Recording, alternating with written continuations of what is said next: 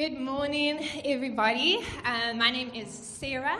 This is my 7th year in One Hope. You might not know my face because of COVID and Zoom and all the things that have happened in church lately, but this is my 7th year. I came from the Eastern Cape in East London, and I came up here to study, and I just haven't left. So that's just a little bit of who I am. But we are starting a series this morning on our values. And the value that we're going to be touching on today is being rooted. The Bible is our book. And this means that we want to be a community. We value being a community whose lives are centered around the Word of God. So be it our teaching, be it our discipleship groups, be it our discipling one-on-one, be it our decision-making, all of those things we want to be centered around the Word of God. The Bible is our book because it is the truth. It is the truth in a world where we have endless information at our fingertips, and yet we can be sure of none of it. We can be sure of none of it to be true except the Bible. I think of how alarmed I was to find out about the news that the Russian citizens get as opposed to the news that we get in this time. And that there's actually families where there's people, part of their families in Russia and part of their families in the UK. And the news that we're receiving is that Russia is attacking the Ukraine, right? The news that Russian citizens are receiving is they're only defending themselves from the Ukrainians who are attacking them. It's absolutely wild to think that information can be so distorted like that. And this isn't just isolated to that kind of case. When we think of the world and the beliefs that it holds and the agendas that it pushes, there are billions of people that are pushing agendas across social media and all the places that we receive information that are not the truth. And that is why the Bible is our book, because it is the whole truth. We see Jesus himself upholding Scripture in his teaching and in the promises he fulfills. We see Jesus speaking in Luke 16, verse 17. He says, "It is easier for heaven and earth to disappear than for the least stroke of a pen to drop out of the law." We also hold the Bible as true because it is God-breathed. It is the very words of God. 2 Timothy 3. All Scripture is God-breathed and useful for teaching, rebuking, correcting, and training in righteousness, so that the servant of God may be thoroughly equipped for every good work. All Scripture. This means that even though the Bible was written by human authors, God is the ultimate author of all Scripture by his Spirit, right? We see that in 2 Peter 1, verse 21. "For no prophecy was ever produced by the will of man, but men spoke from God as they were carried along by the Holy Spirit." And if all Scripture is from God, and we know God to be completely trustworthy, then the words of God are completely trustworthy, right? And this is wonderful news. This means that we hold a mind-blowingly powerful book in our hands, a book that stands through every single age, just like we serve a God that stands through every single age. The Word of God is timeless and unchanging. We can trust it. We can trust His Word wholly and completely and as relevant and active in its entirety because it is His breathed Word. We don't need to look for an updated version of the Bible depending on what generation we're born into, just like we don't have to look for an updated version of God. Trusting God and trusting Scripture are mutually inclusive. If God is perfect, then Scripture is perfect. If God is imperfect, then Scripture is imperfect. And if we abandon the belief that Scripture is trustworthy, we abandon the belief that God is trustworthy. And that leaves us in an incredibly scary place. Because what of the Bible can we trust? What of the Bible can we say is true? What commands do we follow? What things do we hold in security, and what things are false? To trust in God is to trust in His God breathed word. So let's bring it together. The Bible is our book because it is the truth, the absolute truth from an absolutely trustworthy God. How deeply securing is that fact? So let's see what the truth holds for us. The Bible is the truth because it commands.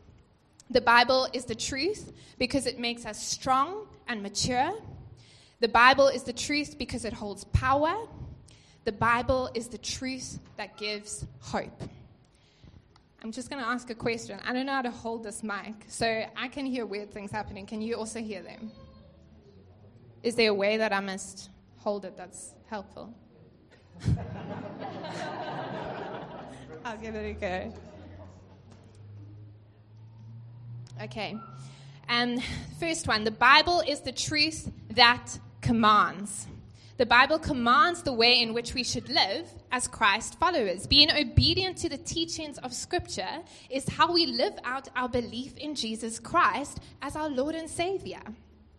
Now, I want to be clear here that following the commandments that the Bible gives is not how we are saved. That has always been and will always be through Jesus. So even in the Old Testament, the law was never the way that people were saved. It has always been through Jesus. But the very fruit of our salvation lies in our obedience to the Word of God. And how we know what we're supposed to do to be, how do we know how we're supposed to be obedient to God if we don't know Scripture? I was flying back from East London this Wednesday, and I met a guy on the flight sitting next to me. His name is Taekwondo, such a cool guy. And I was prepping for this preach, and he asked me, he said, "Sorry, Mom, are you a pastor?" And I said, No, I'm not, but I happen to be preaching. And he said, "Oh, that's very cool. What are you preaching on?" So I said, "I'm actually preaching on the importance of the Bible." And he said, "That's so interesting because I have so many questions about the Bible." He said he's been reading it, and it was this prime example, and ultimately he started reading the Bible. And the reason is his name, it's a Tswana name, Taekwondo, and it means to love God. So he says he's always known that, and he wants to love God.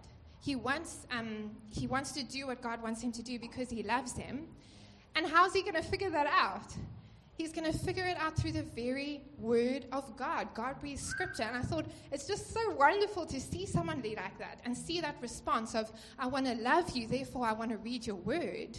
I want to see what you've commanded, you know. Such a good example of how we need direction and how we know to respond. I was even thinking of the things that we hear in this morning of Mark bringing that beautiful psalm. I love that psalm, and the fact that it speaks about that God dried up, the sea so that people could walk through it. It's amazing what God can do. The fact that God has saved us from every sin, that there is no sin that he hasn't died for. Where do we get those truths from? We get them from the Word of God. We get them from God-breathed Scripture, and that's powerful. We see in 1 John 2 verse 3, "By this we can be sure that we have come to know him, if we keep his commandments." The very way in which we love God is by keeping his commandments. 1 John 5 verse 3, "For this is the love of God, that we keep his commandments, and his commandments are not burdensome." How is that for a definition of love? To love him is to obey him. We see it again here, John 14 verse 15. "If you love me, obey my commandments." This is a primary example of why we need to know the truth that Scripture holds. How many of us, when asked to describe love, would use words like obedience and rules and commandments? And this is a symptom of us using worldly falsehoods to define godly character. Guys, following rules and flourishing relationship go together. I love that phrase that Paul used a few weeks ago when he was preaching on obedience in Deuteronomy, and he said obedience leads to blessing.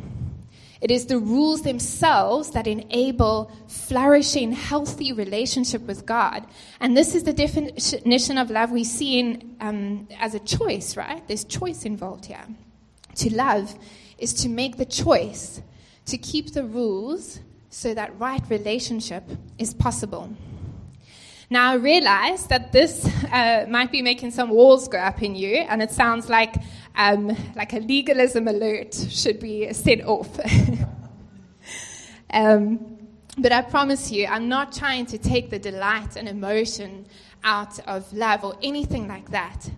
I just want us to not pit rules and relationship against one another, religion and relationship against one another. We've heard quite a few phrases like that in the past years.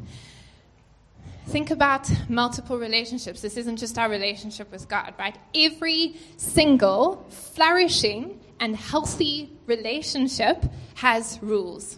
We can start with a husband and a wife, right? There's rules involved there that create a safety and a trustworthiness and allow a flourishing in that relationship. One of the rules is don't sleep with somebody else. Don't entertain lustful thoughts after somebody else. What happens when somebody in a marriage breaks that rule? Trust is broken. There's no security. That relationship isn't flourishing. Think of friendship. Think of the fact that when you confide in a friend, there's a rule there that they're not going to take your vulnerability and stab you in the back. What they're going to do is they're going to hold that in safety. There's trustworthiness. And if they break that rule, they break the trust. You don't feel loved. It doesn't feel like there's a space for flourishing relationship. We can say the same about an employee and an employer. If the employee steals money, there's a brokenness in that relationship. There's a rule there of don't take the business's money. And if you do that, it affects the relationship, right? The Bible is the truth that commands, and that is such a grace to us. Those rules allow for flourishing relationship with each other and with Him. The Bible is the truth that commands. Second point, it is the truth that makes us strong and mature.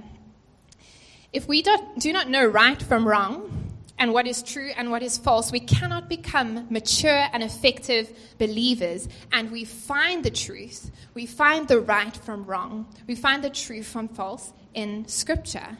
We also need to know that this truth, we need to know this truth so that we're not lured away by the lies of the enemy. We can only discern truth from falsehood if we are actually knowing the truth. I think of, I haven't looked this up anywhere, right? But jewel experts and people who look at diamonds, how do they know that a diamond is, in fact, a diamond?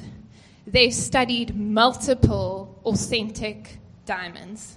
And that's how they can tell when they look at a false diamond, they can see this isn't the real thing. We're able to see what is counterfeit when we know the truth, and the truth is what we find in Scripture. It's what makes us strong. It's what makes us wise and mature. Ephesians 4, verse 13 to 15.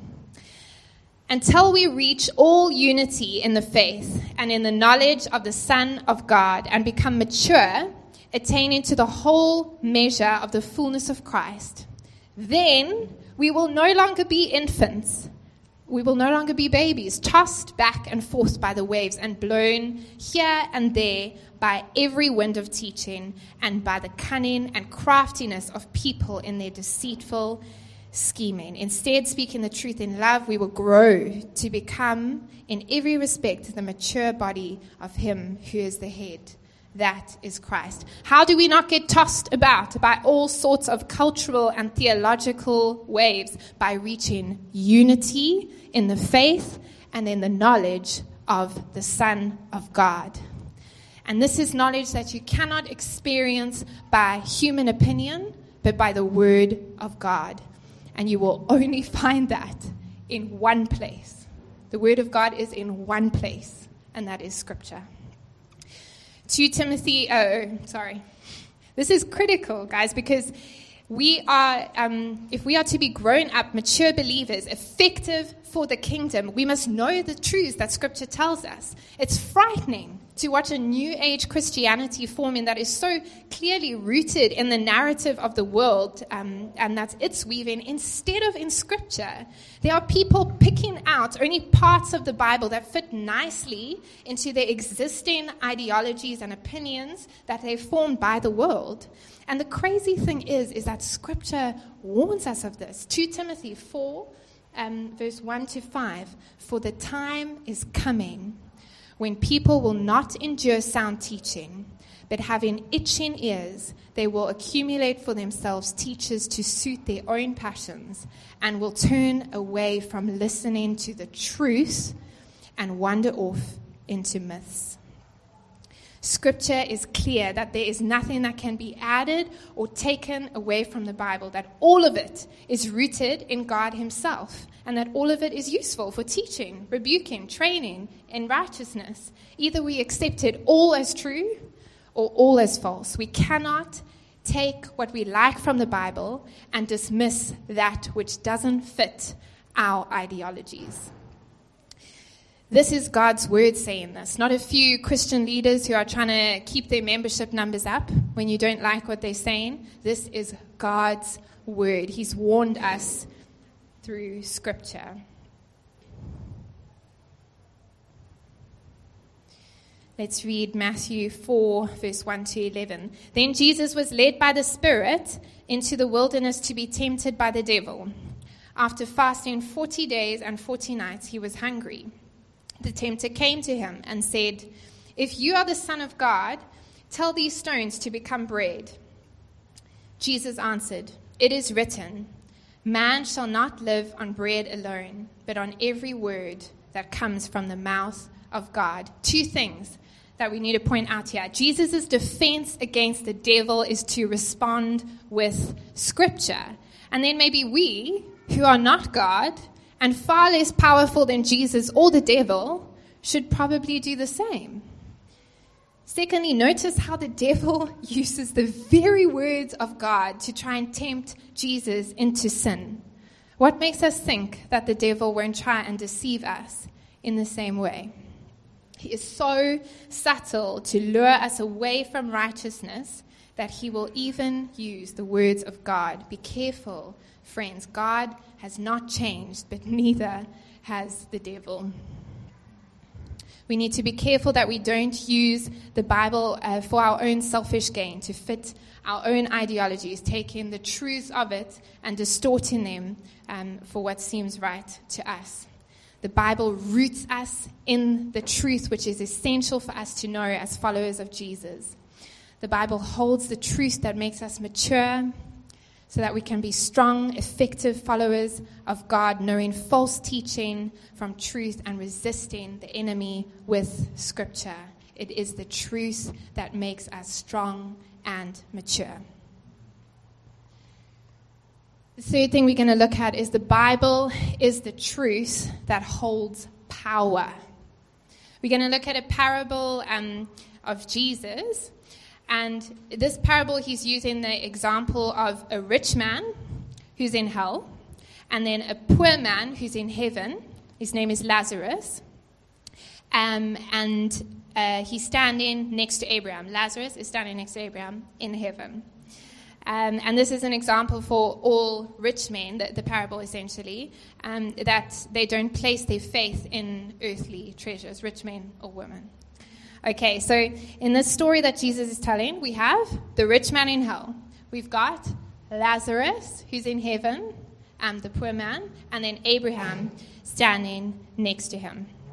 And basically, he's pleading with Abraham to send Lazarus to his 5 brothers that are still alive. And he says, please go, tell them the truth about Jesus so that they don't have to come and rot in hell with me. Luke 16, verse 27 to 31. So the rich man says, "Then I beg you, Father," he's talking to Abraham, "send Lazarus to my family, for I have 5 brothers. Let him warn them so that they will also not come to this place of torment." Abraham replied, "They have Moses and the prophets. Let them listen to them." And then the rich man says, "No, Father Abraham, He said, but if someone from the dead goes to them, they will repent. And then Abraham says, if they do not listen to Moses and the prophets, they will not be convinced even if someone rises from the dead. How profound is this? Moses and the prophets, that's the Bible, that's scripture we're talking about. The scriptures are so powerful that seeing a human being raised from the dead might not bring you to faith, but the truth of scripture will. And Jesus is saying, he's also pointing forward to his own resurrection, that these people will see him raised from dead to life, and they still won't believe because they have not believed the scriptures that were written before him. I think so often we think of people that we want to be saved, and we think if there was just some massive miracle, if Jesus just parted the sea again, then they would believe. And what Jesus is teaching here is they wouldn't. But scripture is so powerful as the words of God that it can bring people to salvation. It is powerful. I think of this man that I met on the plane, Takwanda. God is literally drawing him in by the scriptures. He's going to be saved by the reading of the word of God. Riley, such a cool example. When she was in university, she read the New Testament about 5 or 6 times, and she says somewhere in that reading, she crossed the line of faith. She accredits her salvation to the Bible. We have Lex Lazoidis, who was preaching last week, and one of his friends came to faith through reading the Word, and he just thought this was the most terrible thing, and he needed to really get his friend out of this awful situation and his delusion. So he started reading the Bible and got saved. Guys, the Bible is the truth filled with power. We can trust it, we can use it, it penetrates our hearts, it shows us phenomenal things, and it has the power to save because it is God's breathed word. It's the truth that gives us hope. The Bible is the truth that gives us hope. Oh, how sweet is the hope that Scripture holds. I think of everything that we heard just this morning in worship. How sweet is it that Scripture holds such hope, that in complete weakness, when we feel completely unworthy, Scripture shows us that God has made us worthy. Romans 15, verse 4. For everything that was written in the past was written to teach us, so that through the endurance taught in the Scriptures and the encouragement they provide, we might have hope. Then we see 2 Peter 1 verse 2. May grace and peace be multiplied to you in the knowledge of God and of Jesus our Lord. So grace and peace Scripture is the means by which it can bring those things to us. There are so many scriptures filled with hope and encouragement. He is our joy. He loves us. He's our rock and our refuge. We will not be shaken because we are in the Lord. When we go through the valley of the shadow of death, He is with us. His rod and His staff protect us. And in heaven, there will be no more tears and no more mourning and no more suffering. These are the truths that Scripture tells us. How hope-filled is the Word of God. We grow in the knowledge of God, and then we grow in our hope and faith. I think there's literally hundreds of examples where I can testify to the reading of God's word, changing me to look up and be so encouraged by what He's done. I think of in the biggest times of trials where God's word is so powerful in saying, rejoice in your trials, because you know that suffering produces perseverance, and perseverance, character, and character, hope. And hope doesn't put us to shame. I mean, how beautiful is that? That we can trust that in our suffering, God can bring hope about, can bring beautiful encouragement about through His words. And then sometimes it can be so much more abstract than that, you know. It's a whole word of God. It's not just the verses that get put on fridge magnets and bookmarks and whatnot and on the front of, Kumbook diaries. Another really cool example is Petey, who's here today, my boyfriend. He is usually in Namibia. where he lives, and does not have citizenship in South Africa. We've been waiting, like about more than 2 years for that to come through. And we've recently found out that there's no record of his application, which is quite hectic in the way that it affects our lives and where we live and whatnot. Anyway, that kind of stuff is soul-crushing. When you hear that, so the news at the moment says that it should take don't expect your citizenship or permanent residency before 2025. There's about a 50,000 backlog application in those permanent residency and citizenship and all that. And the offices for processing these documents closed at the beginning of lockdown, which was March 2020, and they opened in January 2022. They have not processed a single thing. So that can be so hopeless, and you can get so bogged down by the fact that, oh my word, this is ridiculous. Like, there's no way. It's impossible, you know. Anyway, I was reading Joshua in verse 5, chapter 5, 13 to 14. And basically, God called them to take down the city of Jericho. So he's on his way up, and that's where we are. So, the fall of Jericho. Now, when Joshua was near Jericho, he looked up and saw a man standing in front of him with a drawn sword in his hand. Joshua went up to him and asked, "Are you for us or are you for our enemies?" "Neither," he replied, "but as commander of the army of the Lord, I now come." Then Joshua fell face down to the ground in reverence and asked him, "What message does my Lord have for his servant?" So Joshua's assumption there is that this guy, this warrior, which is actually an angel, the commander of the Lord's army, are you for me or are you for my enemies? And he says, neither, I'm for God. And it was just this moment where God really reminded me of my little life. If I can't look up and see the big picture of what God is doing, that he's bringing his kingdom day by day, that he's defeated the devil and he's doing something wonderful from the beginning of Scripture till the day when there will be no more mourning and no more sadness. That's the God I serve. I fit into his story. He doesn't fit into my story. And it was just deeply encouraging to look up and see the world so much bigger than I could have ever imagined. And then I was reminded that he's the one who parts the seas. He's the one that if you have the faith of a mustard seed, he can move mountains. He's the one that the things that look impossible, if you don't have God, if you don't believe in the existence of him, there is absolutely no way. And with God, all things are possible. Those are all truths that are rested in my heart that I have read and believed in Scripture. Scripture gives us hope. Let's pray. Oh, Father God, thank you for your word.